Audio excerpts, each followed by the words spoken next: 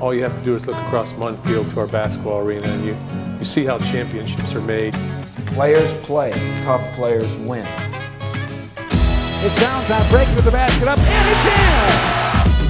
Defense by Michigan State is unreal right now. Dawson out to Harris for a three ball. He got it! Shot good! It's good! You're listening to Impact Sports Radio, and this is the Impact Zone with your host, Andrew Hayes. Hello, and welcome to the second installment, the long overdue second installment of the MSU Impact Sports Zone. My name is Andrew Hayes, your host as always. So, a lot has happened in the past. What's it been? It's been like a month since I posted one of these, which is wrong, and I apologize for leaving you guys hanging. But I'm back now, and a lot of things have happened, not the least of which being State lost their number one ranking in the standings due to a pretty ugly loss against UNC, University of North Carolina, December 4th. Lost by 14. We'll get to that in a second. But right now, just got back from the game against North Florida. Michigan State won 78-48.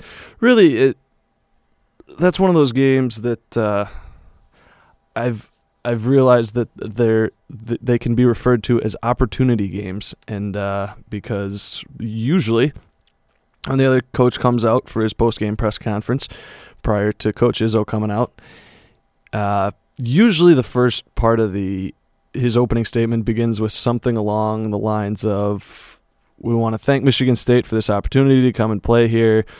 You know, it's a great opportunity for our program to play against this kind of competition and also make money for our school, blah, blah, blah. They throw around the word and just emphasize what a great opportunity it is so that they can ignore the fact that they just got smoked. But this North Florida coach, I got to find his name here. Matthew Driscoll is his name. That is Matthew Driscoll. Coach Driscoll gave one of the best post-game interview that I have heard, or best post-game press conference that I've heard from an opposing coach coming in here so far. I'll play some of it now. And the Valentine kid has surprised me, almost 3-1 assist to turnovers coming into the game. He surprised me on film as well, too. And you guys didn't even have Trice and Harris tonight. And then I don't even know who the Bird kid is. The Bird kid comes in and makes 2 out of 3. So, when you're at our level and you got to play against the schools we have to play and bring in the amount of money we bring in, these things they get very, very tough on your kids. And our guys, our effort is never in question. But here's the thing about my level: if you ain't truthful with the guys, then they know you're full of crap, and they ain't gonna believe you. So I just tell them like it is. There's certain things I can't control during these games. So we've got to be better, stronger, faster somehow, and be resilient. Indiana, with their youth and maybe their inexperience, Von Lay is a great player. You guys will enjoy watching him. He's a McDonald's All-American. I was a 2-time McDonald's All-American, by the way. Grill and fries. Obviously, I think the two best lines from his interview was when he mentioned that he also was a McDonald's All-American, and when he said he has no idea who this Russell Bird guy is. I don't know if it picked up in the microphone, but the whole room was laughing pretty hard because we all know here Rusty Bird, cult legend. But yeah, Michigan State. I mean, this was the kind of team that you really can't tell anything based on numbers. I mean, Michigan State had 4 guys in double figures, and that's without Harris playing. That's without Costello playing. I mean, 3 guys on Michigan State tied or outscored North Florida's leading scorer. I mean, there's just a million different ways you can look at this. Michigan State had 42 points in the paint. They had 22 points off turnovers. It was the score at halftime was 50-19, and I think, I mean, you heard what Coach Driscoll said about as far as just, you know, how bad that spread was. And that's one thing that was impressive about this North Florida team was they fought. There was no lay down. There was no sense of we're just going to roll over and watch this team put up as many points as they can against us. They fought hard. It was impressive, to say the least. And yeah, big game out of Adrian Payne. He led the team with 19. Also had I got the wrong papers here. Okay, he had 7 rebounds. I think I jinxed Brandon Dawson because I said he was on pace for a double-double again. He had 12 points, 7 rebounds. He had 9 and 6 at half. Denzel Valentine looked pretty good. Had a couple he was 1-to-1 on turnover ratio. Turnover to assist ratio, he had 4 assists, 4 turnovers. He played kind of, I don't know. I feel like Valentine's one of those guys, he kind of gets into a mode where he just says, screw it, let's see what I can do. And it's fun to watch when it works, but when it doesn't work, God, it is ugly. But the other thing Michigan State's dealing with right now, and especially this past week, is the injury and illness bug, something that I said from the beginning. If they can avoid that, they'll be in business. But sadly, they have not, and I think that's part of what hurt them against UNC. I don't think Harris has really been at 100% for a lot of the since probably right around after the Kentucky game. I think he tweaked something, and his ankle hasn't been right since. I guess it's been an injury that he's been dealing with since the summer, but he re-aggravated it this season, and he's been I don't know, he's been hurt by that, for lack of a better word, right now. But right now they got that. They've got Trice was out tonight. I don't think he'll be out for very long. He was dealing with some blisters. And there were talks of him having the flu. He went through shoot around and went through layups today, but based on what Izzo said, he didn't really practice much of the week. So yeah, he was out tonight. Don't know if he's going to be back for Texas.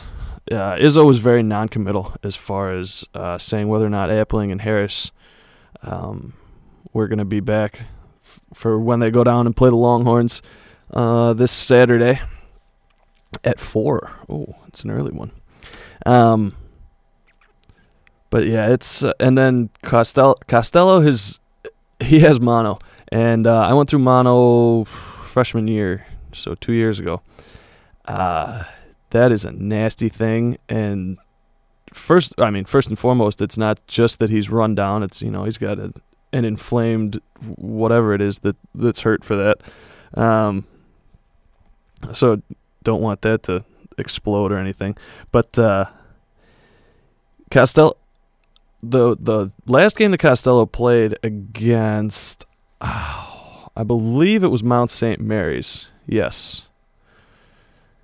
Yeah. The last game that he played against Mount St. Mary's, he looked awesome. This was just the very beginning before they had diagnosed him with mono.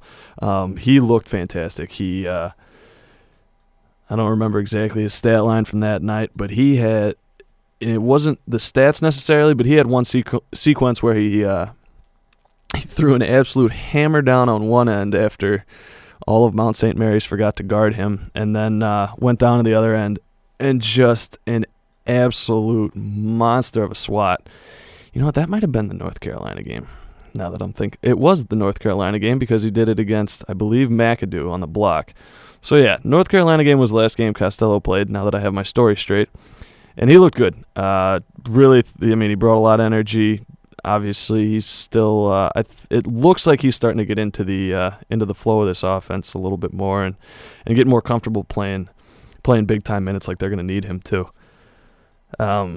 But yeah, it's been tough, and then I think Kaminsky is just kind of the cherry on top. He's been suspended indefinitely.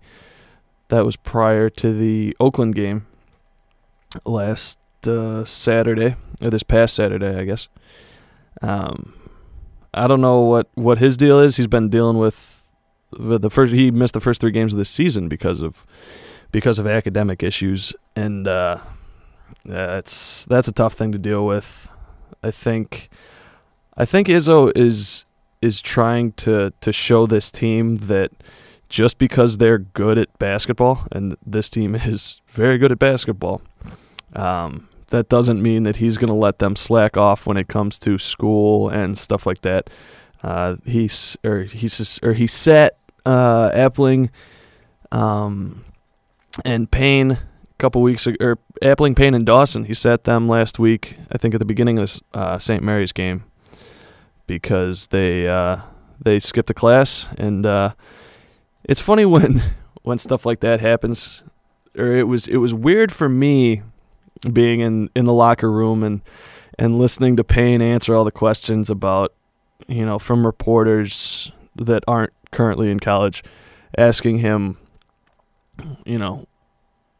the specifics of how he got caught and this and that and the other thing, and asking him, is this the first time this has happened, blah, blah, blah. Fact of the matter is, kids are going to, I don't know of too many college students that haven't missed a class, and it stinks for athletes, because when you're 6'10" and walking into a class, it's pretty tough to just sneak in quietly in the back. But I do give Izzo a lot of credit, because I think Kaminsky was, and it stinks that Kaminsky has been suspended, because he was really starting to come into his own as a shooter. He was starting to look more confident out there. But he's a student athlete, and you got to fulfill both parts of that title. And it stinks, but it is what it is. But I want to go back to the North Carolina game. In case you haven't figured out by now, it's just me for this podcast. I've got nobody else with me tonight, so I'm just going to yammer on here for probably another 40 minutes or so. Going back to that UNC game, and that was a sneaky game, because you had number 1 versus an unranked team. So on paper, that's okay. Michigan State's gonna just roll. It's in Michigan State. But first thing that scared me, let's say this first. That UNC team should never have fallen out of the top 25. They had a couple bad losses. They seem very similar to a Michigan State type team, where they play down to the level of their competition. Their first loss to whoever that was,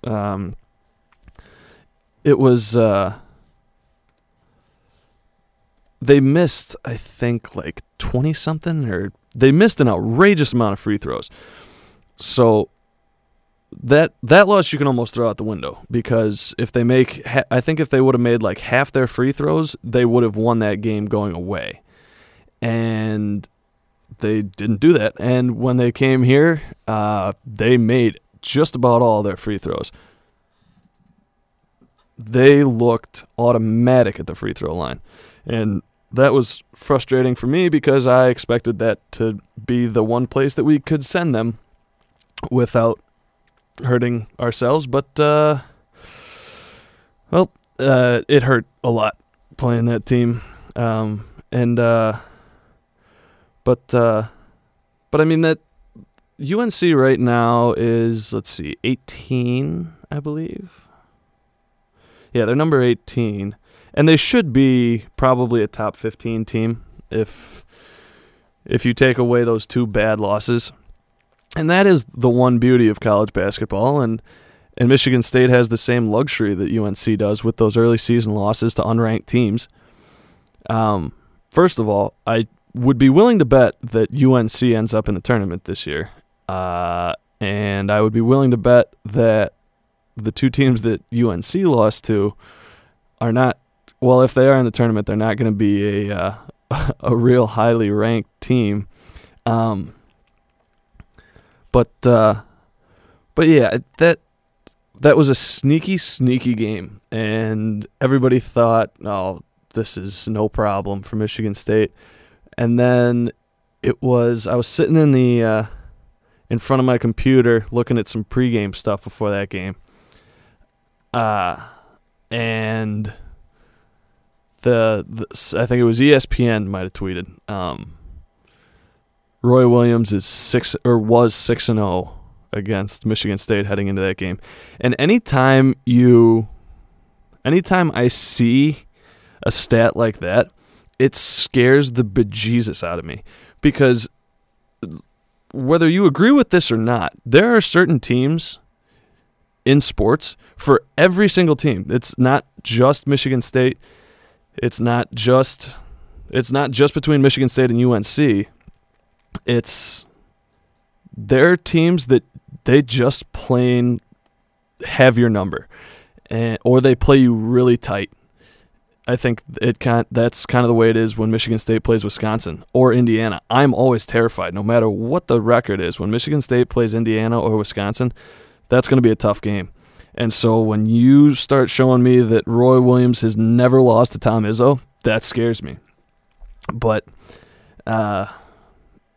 you get, and the one thing about the UNC game that I thought was very telling of this Michigan State team was the way in which it was lost.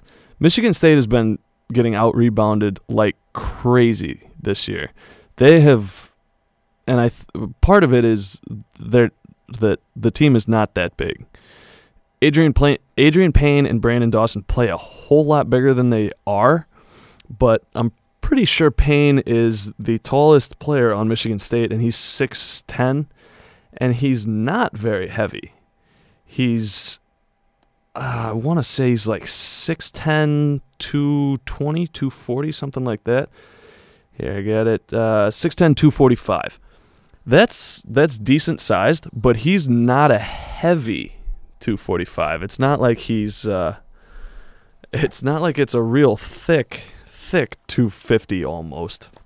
He's a very long, very athletic, very talented big man. I'm not taking anything away from him or Costello or Schilling or any of the big guys down low. But the fact of the matter is, when they're playing guys from UNC that are 300 pounds plus, and they're pushing they're right at 7 foot, that's not a matchup that they're going to win. And for as athletic as Brandon Dawson is, you can't teach. That's one thing that one of my favorite basketball phrases of all time is, you can't teach height. It doesn't matter if you are well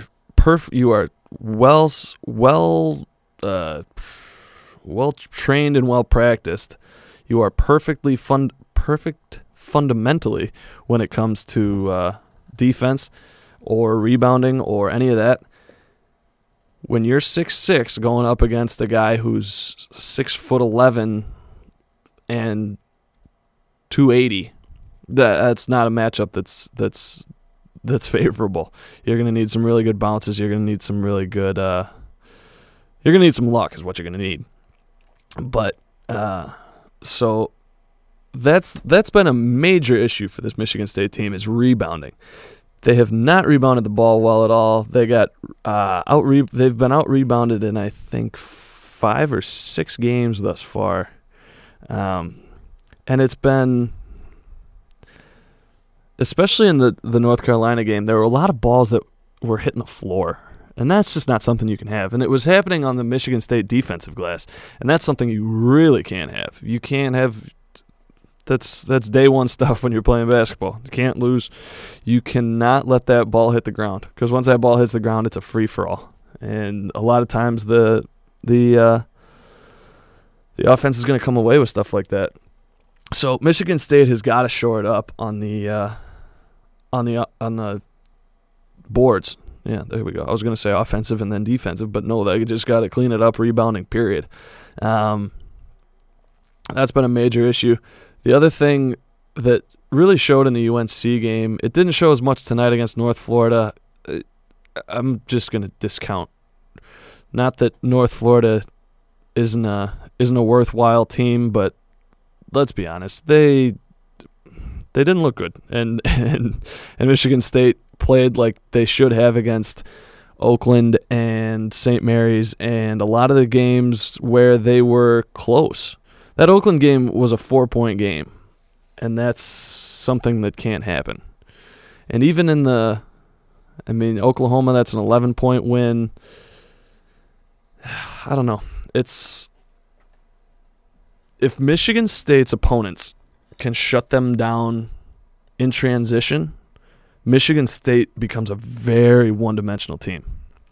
Unless Adrian Payne can just take over and he's bigger and better than anybody down inside, which I think when he wants to, he can be that guy. Tonight, he was outstanding. He was throwing up. He took probably a 17-footer from right at the top of the key, and that he was kind of sideways to the basket and didn't look like it had a prayer. It was one of those where as it was released, I kind of went, ugh. But banked it, or I think he just swished that one, yeah. So you've got, but when Michigan State can't get out into transition, because that's a big part of the way that they play this year, is they need to get out in transition, and they need to make teams. They need to run teams down, and they need to wear them down, and I think that's part of what helps Adrian Payne work down low, is that Michigan State runs so much. Inbounds passes, everything. The ball's got to be up the floor as fast as possible. When you have that, it wears down the other team's big men that probably aren't used to running that much. So when Payne can establish himself down low, that's a huge weapon. But in the UNC game, and also in, let's see, there was another one. That's what it was. The Columbia game, that was a 9-point game against an Ivy League school, which is absolutely terrifying. They settled for a lot of outside stuff. Really don't like that, because as great a shooter as Gary Harris, and this team has some outstanding shooters. Keith Appling has been great this year.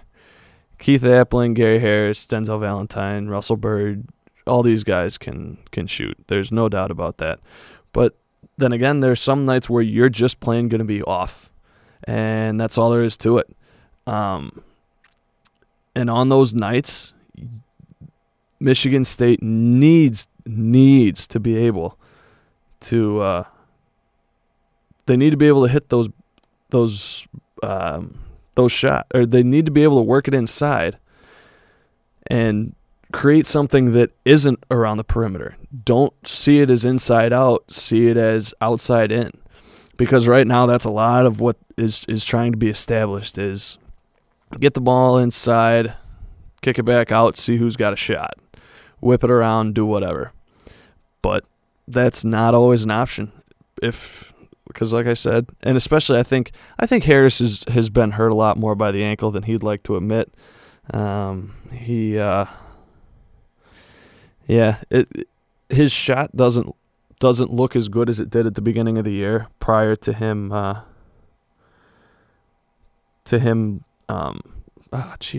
prior to him tweaking that ankle again. I mean, Michigan State shot 36% against UNC. 36%. You can't beat anybody shooting like that. And I think that they also took, they took a total of 24 3-pointers, 24 out of 64 shots. I guess that's not a terrible ratio, but it's just a lot of their offense looks so stagnant at points when they have to run the half court. Goodness gracious, it's bad at times. It really is. And even tonight there was one one play in particular that I can remember, and granted, this was when Michigan State was up by 40, so there wasn't really a whole lot of urgency going on, but it was Keith Appling dribbled up the court, stood it towards the top of the key, just on the other side of half court. Michigan State had 4 guys at the free throw line extended, and Appling kind of made a couple ball fakes trying to get it into Payne. Nobody else moved. That's what I found weird, is I know that there are certain set plays that these guys want to run and that Izzo wants these guys to run where they're going to be, it has to go here in order for something else to happen. But when Payne is draped all over by his defender, somebody has to move. And I don't know if that's just the product of not having your usual guys, not having Harris and not having Costello, and not having Trice. But you can't have Keith Appling come across half court, stare down Adrian Payne, who is clearly working for position. Everybody knows the ball is going to go there, and then turn it over. And that was the problem, was it directly caused a turnover. So the half-court offense needs to get better. But, hey, they're the number 5 team in the nation. They're playing, I think, probably in the best conference in the nation. You've got Ohio State and Wisconsin at 3 and 4. I don't think that's respectively. But everything's going to be fine, is what I keep telling myself. And I'm going to tell you that too, because, hey, that way we can both live this illusion if it turns out to be the case. But yeah, Ohio State is 3, Wisconsin is 4, Michigan State 5. I'll tell you what, that Michigan team looked good against Arizona the other day. What was that, Saturday, I believe. They looked strong playing Arizona, and as much as it hurts to root for Maize and Blue, that would have been a huge game for them to win. Because that's, all right, folks, now this is going to blow your mind, but it's great if Michigan wins before the Big Ten starts. It's great if Michigan wins. It's awesome. Because there's this thing called RPI, and that's where you find out how tough your schedule was and how tough the teams that you played were. And if Michigan could have beaten a team like Arizona that was ranked number 1 at the time that they played them, I don't think Arizona is going to be number 1 for an extended period of time. But if they could have beaten that team, that would have been huge for the conference. It would have been huge for Michigan State, assuming that they beat Michigan when they play them. But it's all about that RPI, baby. And for us here at Michigan State, where, being number 1 3 weeks into the season is great, but I could care less unless there's a trophy being held up in March. And that's kind of the beautiful thing of being a Michigan State basketball fan is I almost take the regular season for granted. Obviously it's great to be able to win a Big Ten title. It's great to be able to beat these high-quality teams that Michigan State plays before the Big Ten even starts. The Kentuckys and the UNCs and the Texas and the Georgetown later next year, I guess. But this team is okay. And people wanted, that was my I don't remember. If I could remember, I would call them out on it. But somebody tweeted out, I guess Michigan State was a little overrated when they lost to UNC, who's a great team. That if Michigan State had lost to, North Florida, yes, then you can start throwing around overrated and all that garbage. But the fact of the matter is UNC is they're definitely a top 10 program in the nation. And that's not saying this year, but overall, that's a team that knows how to win, and that's a coach in Roy Williams who knows what he's doing there. So for that I couldn't believe when I saw overrated on Twitter. Michigan State was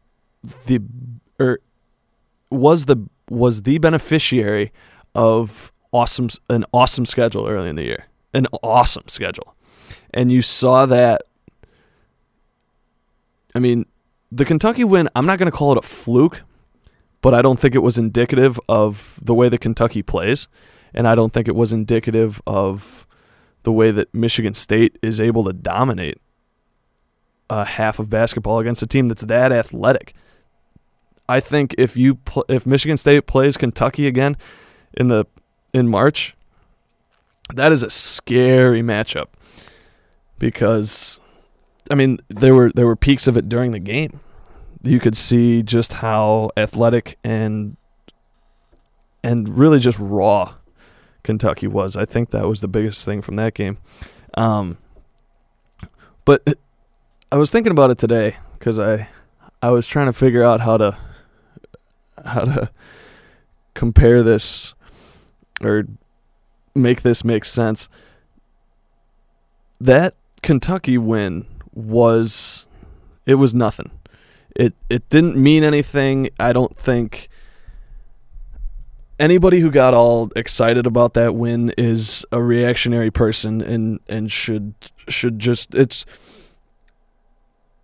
if you were excited about that win, you need to watch more basketball because yes, it was exciting. It was awesome, but watching that game and watching the games after that, you realize this is not a Michigan State team that's going to just sit at number 1 and go, 30 and whatever in the regular season, or 30 whatever and 0 in the regular season. It just wasn't going to happen, and especially for the conference that Michigan State plays in, it's not feasible. It's highly unlikely. It'd be great if it happened. I hope they prove me wrong, and show that this is a team that can run through the Big Ten. They can walk through the Big Ten and come into the the NCAA tournament as an overwhelming favorite for number 1 overall. But that's not what I've seen from this Michigan State team, and I hope that, like I said, I hope I'm wrong, but that's the way it is. I mean, like I said, being ranked number 1 in December is great. Being number 1 in March and proving that you're number 1 in March is a million times better. So I'm fine with Michigan State sitting at 5. Shoot, I'd be fine with them sitting at 12, because that way when they play teams like Texas or play bigger teams, there's no pressure. And that was one thing that I think really stuck out watching Michigan State play once they got that number 1 ranking, is they looked like they knew they were the number 1 team. And they didn't play like they were the number 1 team. They played like they were ranked as the number 1 team, if that makes sense. It wasn't, we're going to go out there and show the world that we deserve to be number 1. It's, we're going to go out there and we're going to play a game, and I hope to God that we're still number 1 after. That's the way it looked like to me. And I'm not saying that these guys, let up or any of that, but that, and I think Izzo commented on it. He talked about, guys paying too much attention to Twitter and paying too much attention to what people were talking about him, because, it was, I think Izzo's words were, after the UNC loss, was tweet this, and that, I think that was his parting shot as he left. But one other thing that I want to touch on before I go any further is how impressive, or I don't know if impressive is the word, or valuable, the 2 true freshmen, Gavin Schilling and Alvin Ellis III, have been. I thought, and I'll play you, we actually have a lost episode of the Impact Zone. This was me and one of our writers, Blake Froling. I was talking about the whole Alvin Ellis situation. There was some debate whether or not he was going to be redshirted or not. Obviously, he did not use the red shirt, but here, this was me talking about whether or not Ellis was going to be redshirted prior to him making that decision. heard so far, I think, and this is just my speculation. I have nothing other than what Izzo has said, and I'm reading between the lines here, and like I said, strictly speculation. But I think they're going to use a red shirt on Alvin Ellis III. They don't need another guard, really. It's so top heavy at the guard position right now between Trice, Appling, Harris, Bird, even Valentine. I don't need another 6'4", 200-pounder. That's exactly right. And Ellis, he did play well in the game against Indiana. He had 7 points in 9 minutes, right, which is extremely efficient. But there's just nowhere to put him. Same kind of situation that Kaminsky's in. They're coming into a veteran team that's already established so many possible pro players on this squad. There's nowhere to put him, and I think it would serve him best to get the red shirt, learn from these guys, and then have 4 years of eligibility ahead of him where he can actually play and make a difference. Yeah, that's right. I'm an idiot, and that's what we call journalistic integrity, folks. I screwed up, and I'm gonna go out of my way to prove it. I thought for sure he was going to be redshirted. Izzo's words were he does a lot of things great. I don't know what he does, or he does a lot of things well. I don't know what he does great yet. We'll see how it goes. It's the second time this year Tom has fooled me. First with the Cannon thing, and now it's something about those darn Izzos. I can't get a beat on them. But anyway, pretty impressive from Ellis so far. There was a move tonight. He went hard to the basket. It was a fast break. I think it was a 2-on-2. He got the ball at about the 3-point line and just put his head down, went hard to the basket, and then after contact, which I think shows a lot of maturity and a lot of awareness on his part, he went up hard, drew the contact, and then had a soft touch for the and one on the layup. But he's shown a lot of toughness. I think he'll get minutes now and again because Russell Bird, even though shout out to Russell Bird for tonight's game. I didn't talk about him before because, well, as I said, tonight's game was pretty ugly. But Russell Bird had 11 points, 6 rebounds. He shot 50% from the 3-point line. And 4 for 6 from the field.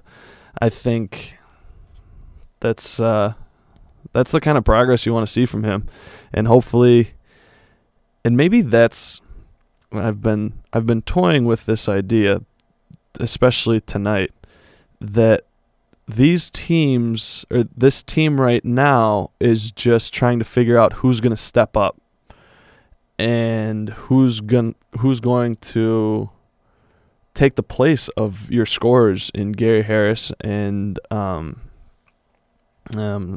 pretty much just Gary Harris. Missing him hurts a lot, but the fact of the matter is somebody's going to have to step up and take his place. And even if it's not just one guy, it's got to be a group of guys. And if, like tonight, there were, I think, let's see, 1, 2, 3, 4, 5, 6, 7, 8 guys had 20 minutes playing time, which is huge. And I think that's a big testament to Izzo for him working his guys in a good rotation, getting the guys, the Alex Gaunas, the Russell Birds, the Alvins, the Gavin Schillings, getting those guys a lot of playing time and getting them some experience so that next year when it's this situation where you're without Harris all the time, more than likely, you can. They're going to know what to do, and they're going to know what is expected of them, and they're going to know how to deal with the situations that arise. So yeah, but Alvin Ellis, really impressed with him. The biggest thing is watching him. I wonder how much better he can get if the offense isn't centered around someone other than him. If he's seen as or given a major role in this offense and given the opportunity to score as much as possible, I think he's going to be pretty dangerous. The other guy who's really come on in the past couple games, and I know Blake already talked about Brandon Dawson. He wrote an article about Brandon Dawson being the X factor this year, and I think Mark Titus referred to Brandon Dawson as the X-factoriest X factor there is, or something along those lines. So clearly X factor, a little cliche when it comes to Brandon Dawson this year, but for lack of a better term, he has been a major difference maker, especially this past week or so, since the UNC game, really. And I still contest that the entire reason that he had an off night against UNC was he wore a T-shirt underneath his jersey. I haven't seen him do that at all this year. It was just the one game against UNC. He wore a T-shirt underneath his jersey. You know, it's the little things. And I said the same thing when Kaminsky, I think it was the St. Mary's game. He took his T-shirt off from underneath his jersey, and he had a great night. So that's my ridiculous claim for the evening, even though Adrian Payne went off tonight wearing a T-shirt. Don't wear T-shirts underneath your jerseys unless you're in middle school or have arms like me, which if you have arms like me, I'm sorry. Hit the weights, kid. But Brandon Dawson, I still think he has the sneakiest scoring ability on the team, because it's very rare that, especially because he doesn't shoot from outside. I'm almost positive he has yet to attempt a 3-pointer this year. He has the sneakiest. He turned in a double-double against Oakland. He had 16 points, 13 rebounds, 5 of which were offensive. And I didn't realize it. It wasn't until probably 12 minutes into the game, when I was watching it, when I thought, oh shoot, Dawson's been pumping in a lot of points. And I think that's a testament to him, because like I said, there's not many plays that Michigan State's running where Brandon Dawson is the target, where he's the guy that Izzo is trying to get to score. He creates his own buckets. That's why he turns in so many double-doubles, because when he's scoring, he's also rebounding, and he's getting those second-chance points. That's why he had 5 offensive rebounds and put up 16 points in the Oakland game. He played 36 minutes, too. That'll help. But having a guy like him, even though he's undersized at 6'6", and that's, seems kind of crazy to be undersized at 6.5 feet tall, but that's short for basketball. That's all there is to it. He's 6'6", 225. That's a big dude. That's a huge wide receiver. But he's undersized for being a forward who can't shoot. That's the biggest thing. And his defense has been great at times, but I think when he's rebounding the ball and when he's getting those second chance opportunities, that's really when he takes off as a player, and his entire game gets better. So that I really hope Dawson can keep it up. I don't know if this is just the product of playing inferior opponents and playing smaller teams, but he's looked great the past couple games against Oakland, and then again tonight against North Florida. Kind of had a tough second half, but they didn't need it. So, and that's another thing. And I wrote about this. I think it must have been prior to the UNC game, because nobody stepped up then. But for the most part, I think just pretty much the exception of that UNC game, Michigan State has so many guys that can step up when they need somebody to step up. It's not just, okay, Gary Harris needs to have 15 points tonight or Michigan State doesn't stand a chance. they can get 15 points out of, realistically, they can get 15 points out of Dawson, Payne, Appling, Valentine, not Schilling, Harris, and Trice. That's 6 guys that you can get double digits or double figures every night, easy. And I think Payne especially, if he's asserting himself down low like he should, that's 10 points is easy for him.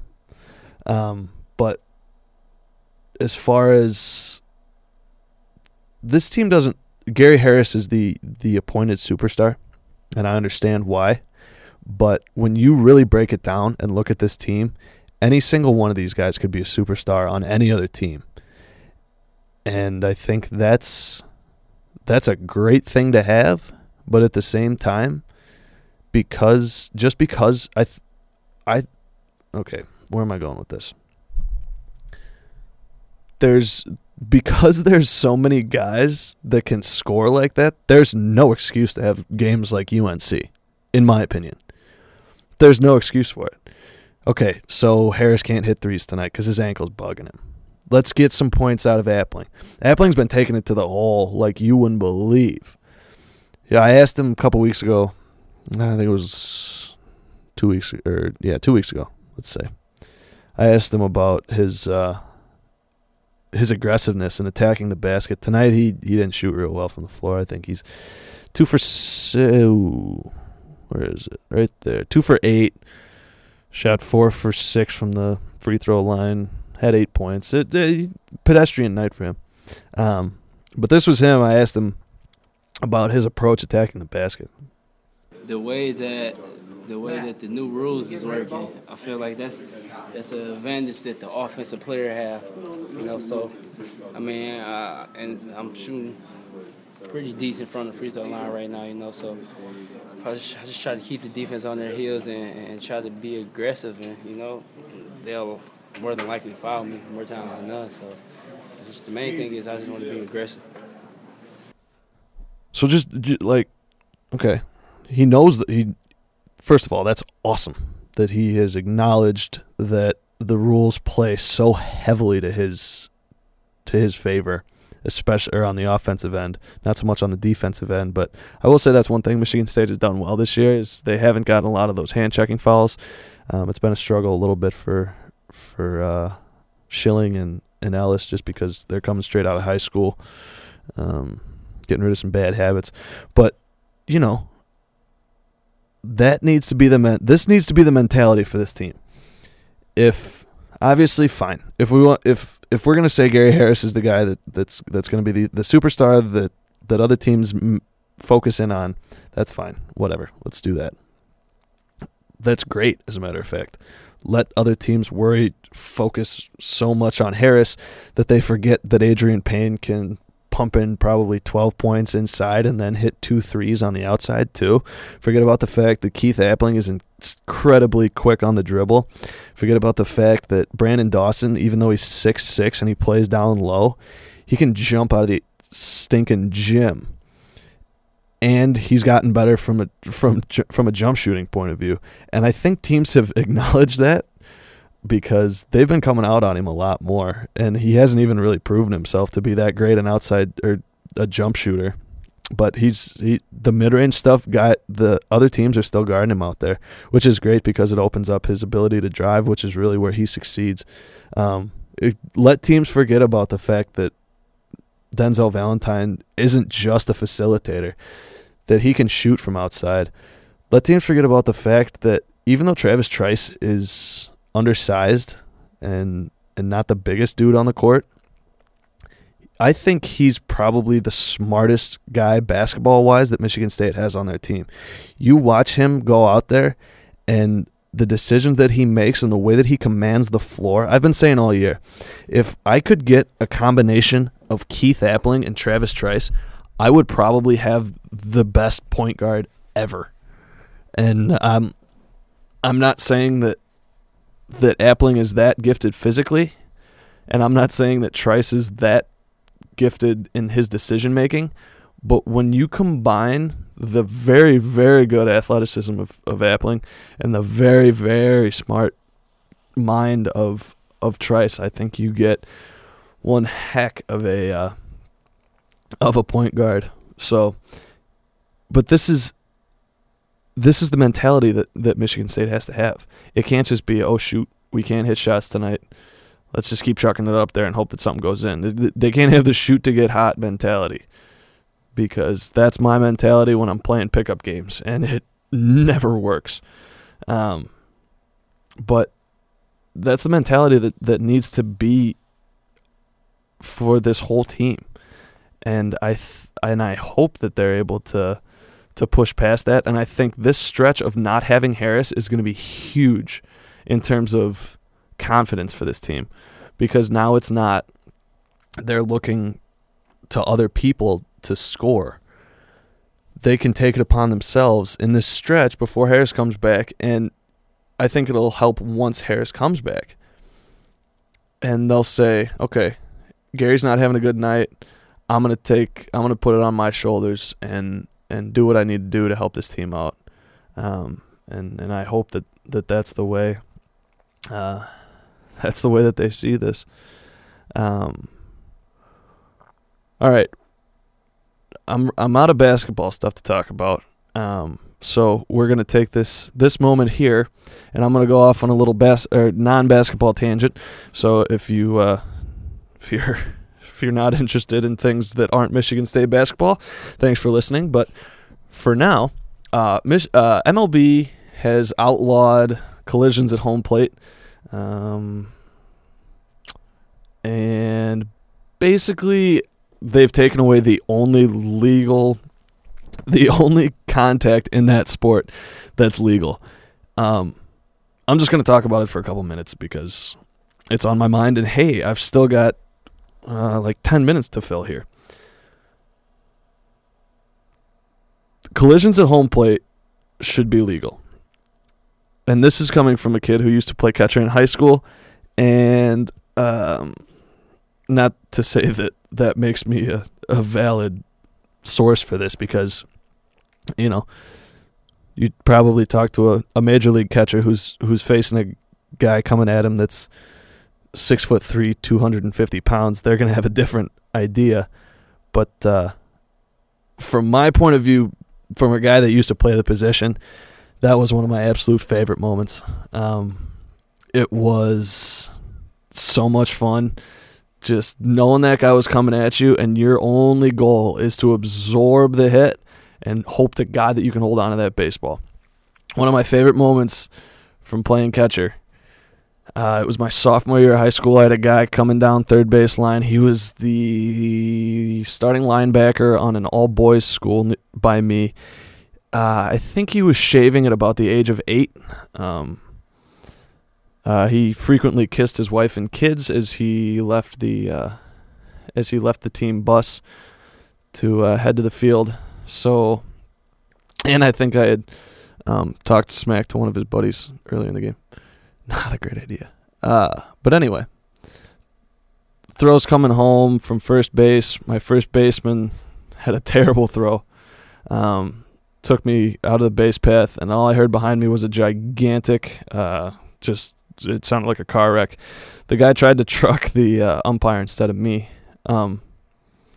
which in hindsight, I guess my first baseman basically saved my life. But I still wish that I had caught that ball and that guy had hit me, because it's a pride thing. It's like, you just ran as hard as you could and tried to knock this baseball out of my hands. I'm still holding on to the baseball. You get to go back to the bench, and your team gets 0 runs. It's an awesome part of the sport. It's an exciting part of the sport. And I understand that it's a player safety thing. And, you know, Buster Posey broke his leg, and they're trying to protect not only the players but the owners who are making investments on these big-time players.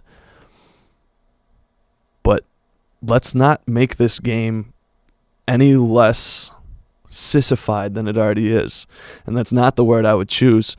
And I could probably get away with other stuff since this is going straight online, but I'm not going to, because I'm a gosh darn professional. But But why take the contact out? Why take the only contact out of a sport that's already completely non-contact? So what are we going to do? We're just going to have sweep tags at home plate, and I don't understand, because the runner's not allowed to lower his shoulder into the catcher. The catcher's not allowed to block the plate. It's a screwy rule, and I don't even know what the punishment is. Is it an automatic out if you try to run over the catcher? Is it I don't know. Does the run count automatically if the catcher is trying to block the plate? It's screwy. And I know that there are already rules in place in baseball to make it safer. The vicinity rule at second base, which is the dumbest thing that anyone has ever come up with in all of professional sports, even dumber than the drop kick in football. It's, I don't know, kind of a drag. But, hey, there's my rant for the week on that. Thanks for listening. Stay tuned. Michigan State's next game is this coming Saturday, the 21st, against the Texas Longhorns. That'll be a huge game. I don't have any scouting on Texas, to be honest with you. There's a pretty good chance that Harris won't play again. If I had to put money on it, I would say no, because they want him. Izzo, and I know I do, and I hope you do too. He needs to be healthy once the Big Ten season starts, because once the Big Ten season starts, there is no looking back. This team is,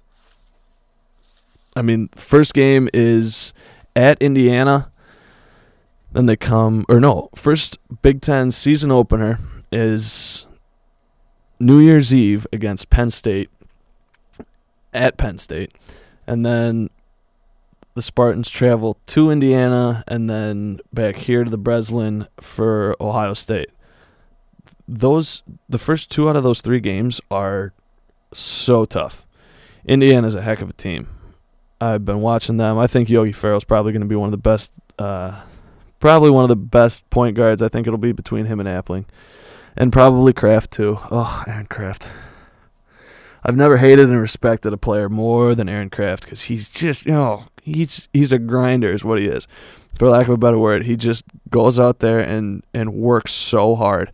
And I respect the guy, but man, do I wish that Michigan State didn't have to play him, twice a year? Yeah, twice a year. Yeah, pass. Thank you. But Yogi Ferrell's going to be a heck of a player this year. If you look at him compared to last year, his arms are about as big as your torso now, assuming that you're not overly fat and listening to this. But, yeah, big game against Texas. I think that's going to be kind of I think that will be the bounce back after the North Carolina game that this team needs. If they can win that game in Texas against a pretty good opponent, I think that's going to set them on the right path, set Michigan State on the right path moving forward. One other thing that I want to mention is you should have noticed, and with any luck, assuming that all of my computer abilities are better than they have been, I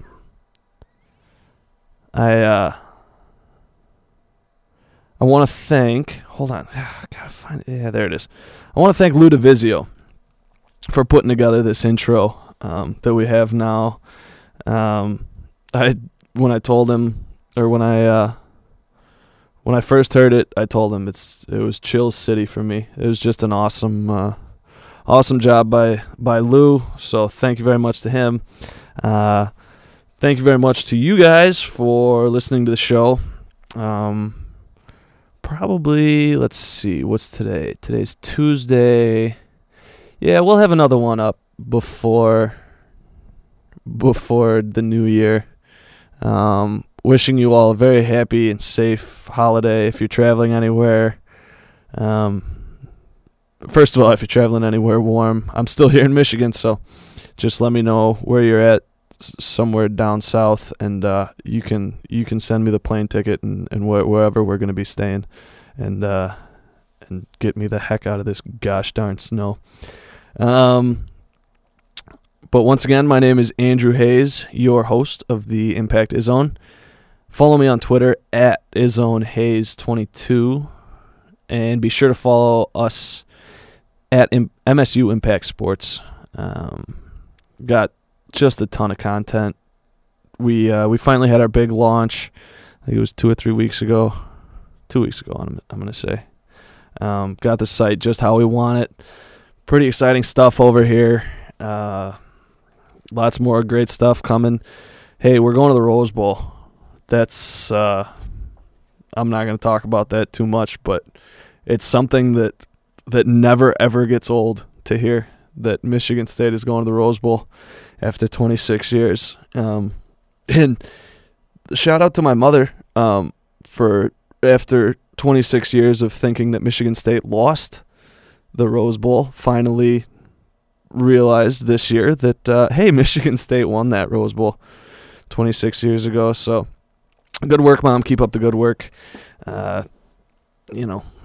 History is what you make it, right? So however, if she wants to remember it as a loss, that's her prerogative. Anyway, my name is Andrew Hayes. Have a good week. Have a happy holidays if I don't talk to you before. And go green.